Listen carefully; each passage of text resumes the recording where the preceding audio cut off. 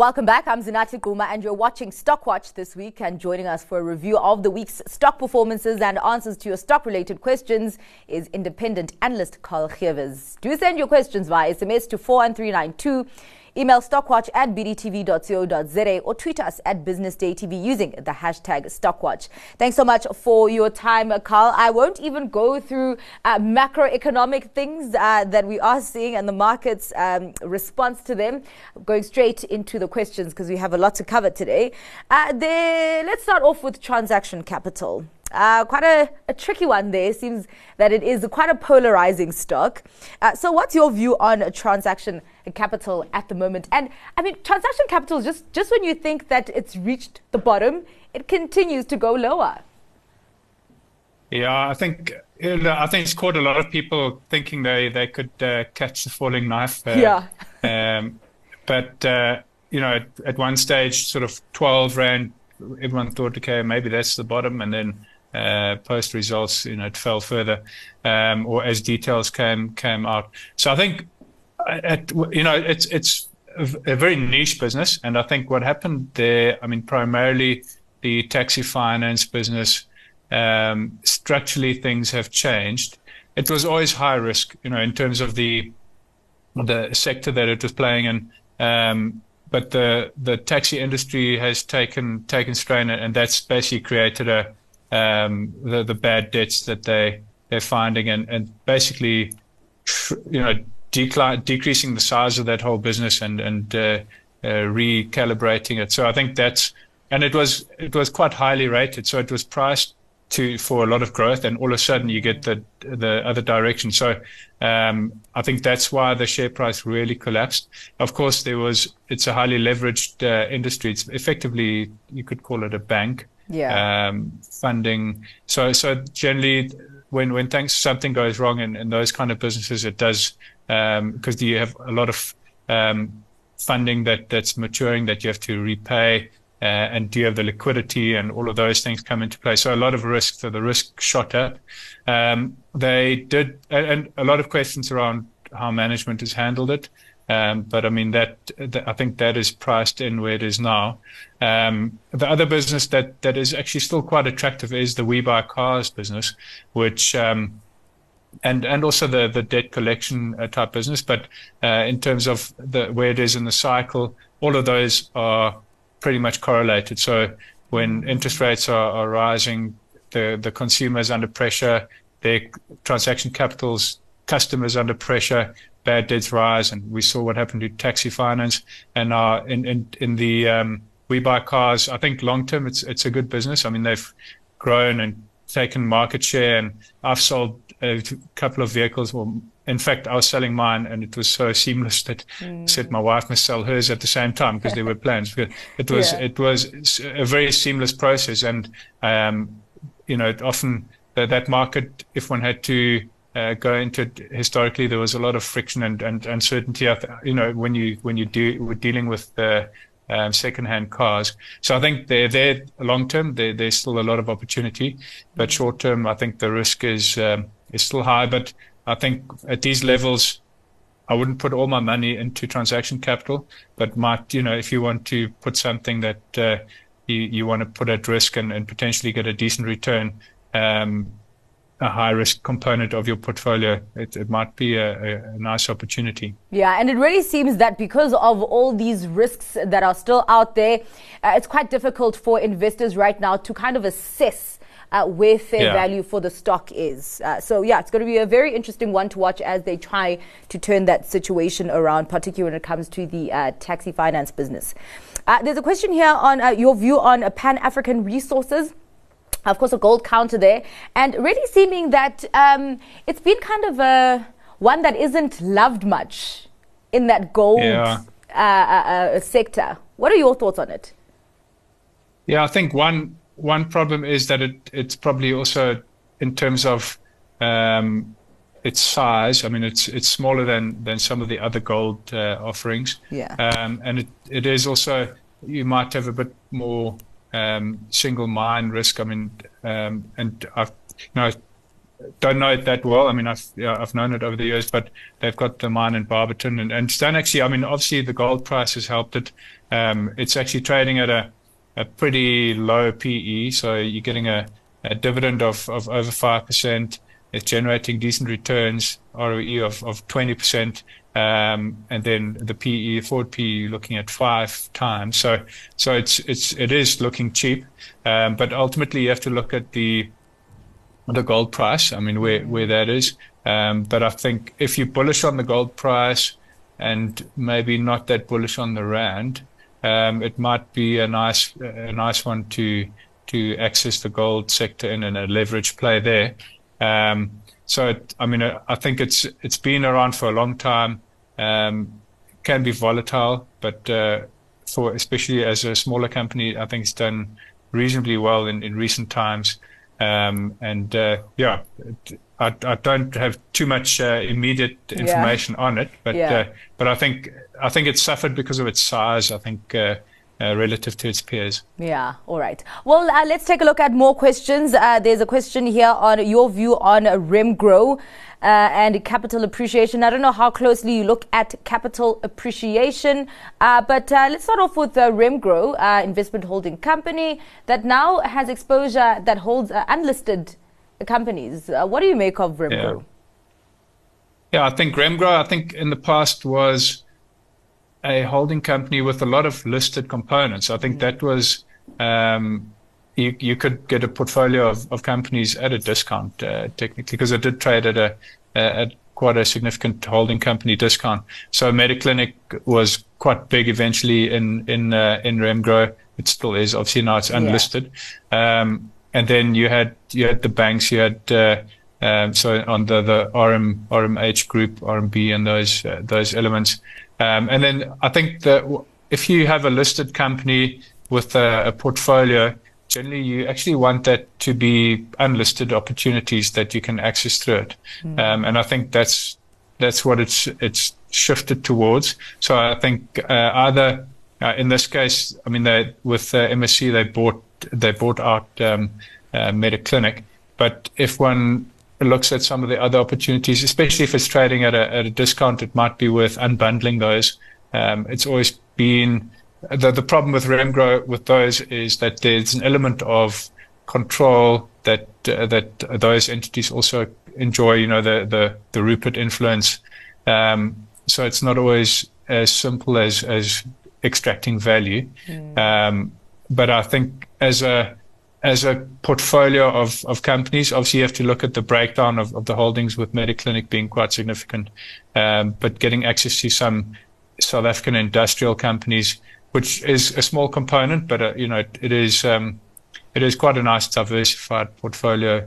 Obviously you have to consider Mediclinic in that mix, but long term probably not a bad holding. A lot of SA Inc. industrials, and then you've got the Mediclinic and that probably gives you a bit more international flavor, but one that's been quite a solid portfolio holding for many portfolios in the past. Yeah.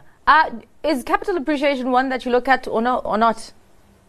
I can't really comment much on it. I haven't looked at it recently. Sorry about that. No worries. Let's move on to asset managers. So the viewer has in their portfolio asset managers, including Coronation and 91, saying that that has performed so poorly, say 8% average. Why is the sector so flat? What strategies do us consumers take? We are so limited in what we can actually buy.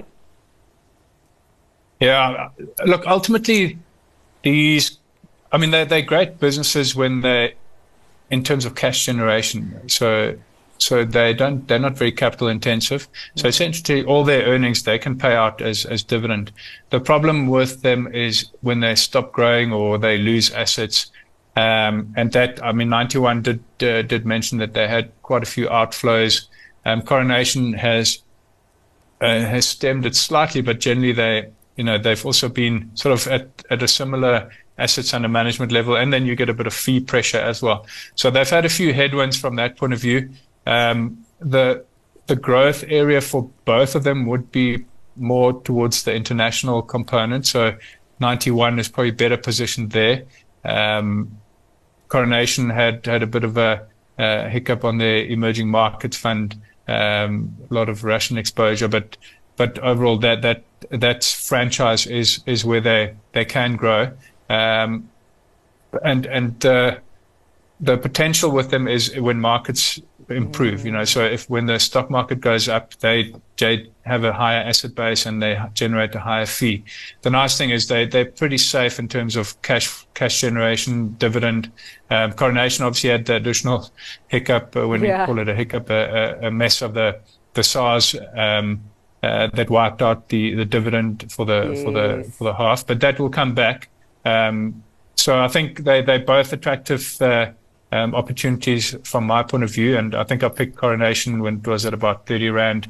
So I think it's not a bad long-term holding, especially the fact that you get that dividend while you wait for markets to rally. Yeah, very interesting point that you make there, that it is a dividend player. That's why investors invested it, but obviously, which then explains the pressure that the stock experienced, Coronation, when they announced that hiccup and that earnings hit from the tax hiccup that they have with SARS.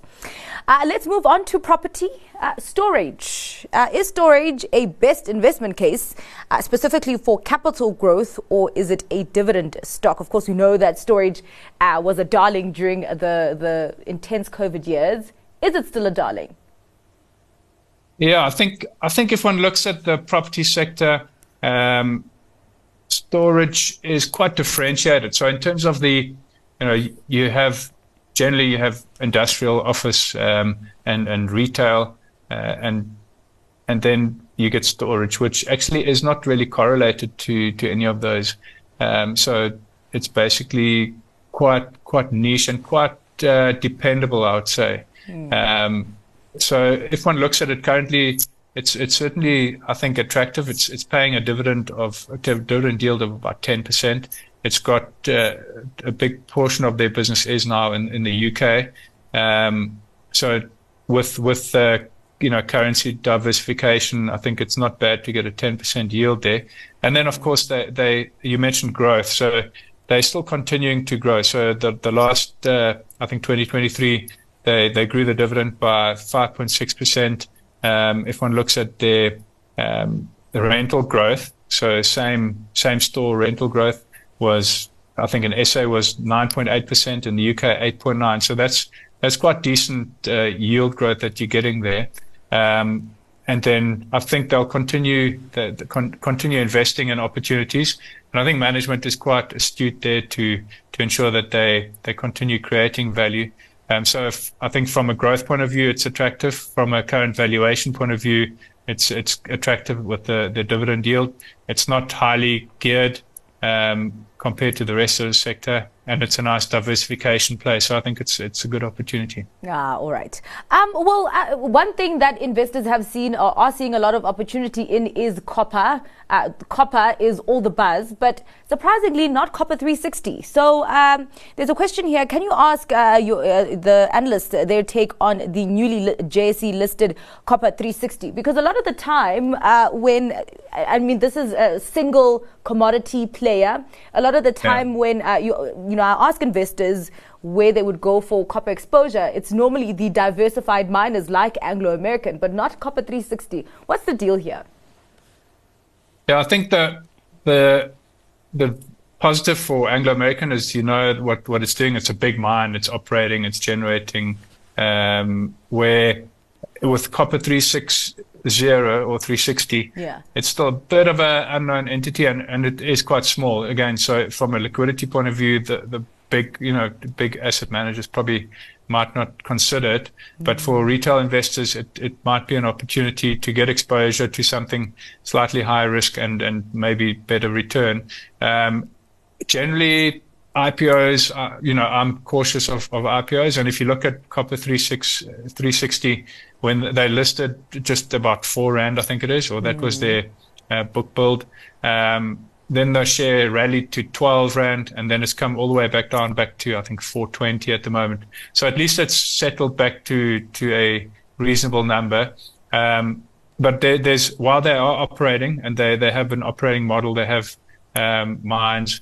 I think the exploration component, and there's still a lot of development that has to happen for it to actually generate to operate profitably. So I think that's what the market is probably just waiting for. I think it's got a good operator in Jan Nelson, who I think came out of Pan African, if I'm not mistaken. So I think from that point of view, I'll probably watch it for a bit more and try and understand exactly how the mines will operate. It's got a sort of a niche operating model, but certainly copper as a commodity, I think, is very attractive long term, and they're, you know, being a player in that space certainly is a plus. But again, there are bigger, better, de-risked mines globally, I think, that one can access. All right. Well, sticking to the commodity space before we go to your stock pick, there's a question here on Shell. Shell has announced a share buyback of $4 billion to deliver an attractive shareholder return, and looking at their debt ratio is around 50%, indicating that they're not overburdened with debt. This company has been generating enormous revenues throughout the years, especially in the oil and gas sector, beating its competitors by an absolute mile. And now they've strengthened their portfolio with the completion of the acquisition of Nature Energy, a renewable natural gas producer in Denmark. Regardless of Russia driving sharp bargains on the energy sector, Shell has continued to provide robust performance. I think Shell is a great company and a great stock regarding its performance, their strategic ways, their ratios tell a good story. They increase shareholder value and they are undervalued. Is this stock too good to be true? I mean, it certainly looks attractive.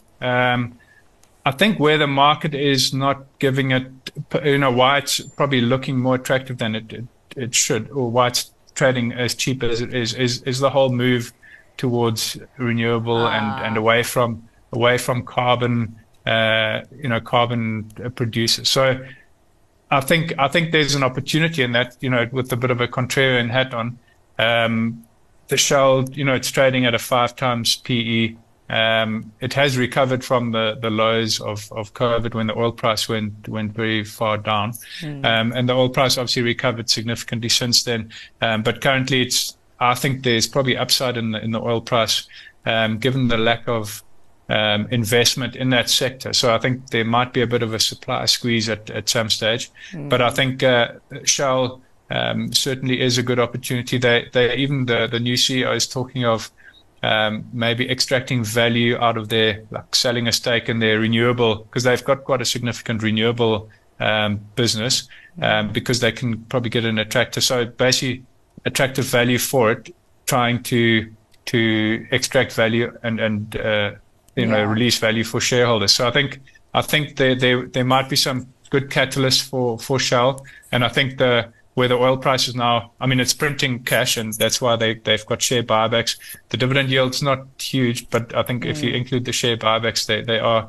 paying a lot back to shareholders. So I think it's one of the good holdings within that sector. All right. Let's quickly get to your stock pick for today, Carl.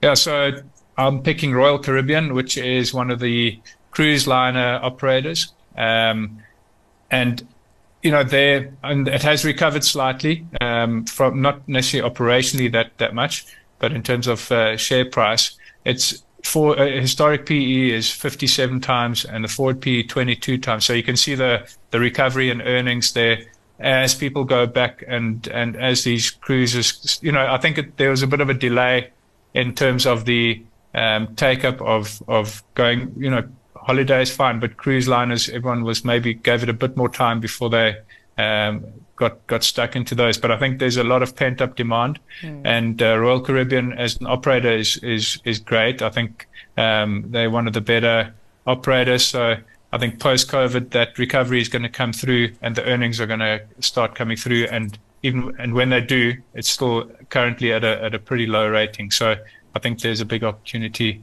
across the board in that sector, but especially Royal Caribbean. All right. Well, thank you so much for your time and for your analysis today, Carl. Really, really appreciate it. That was independent analyst Carl Geerwes.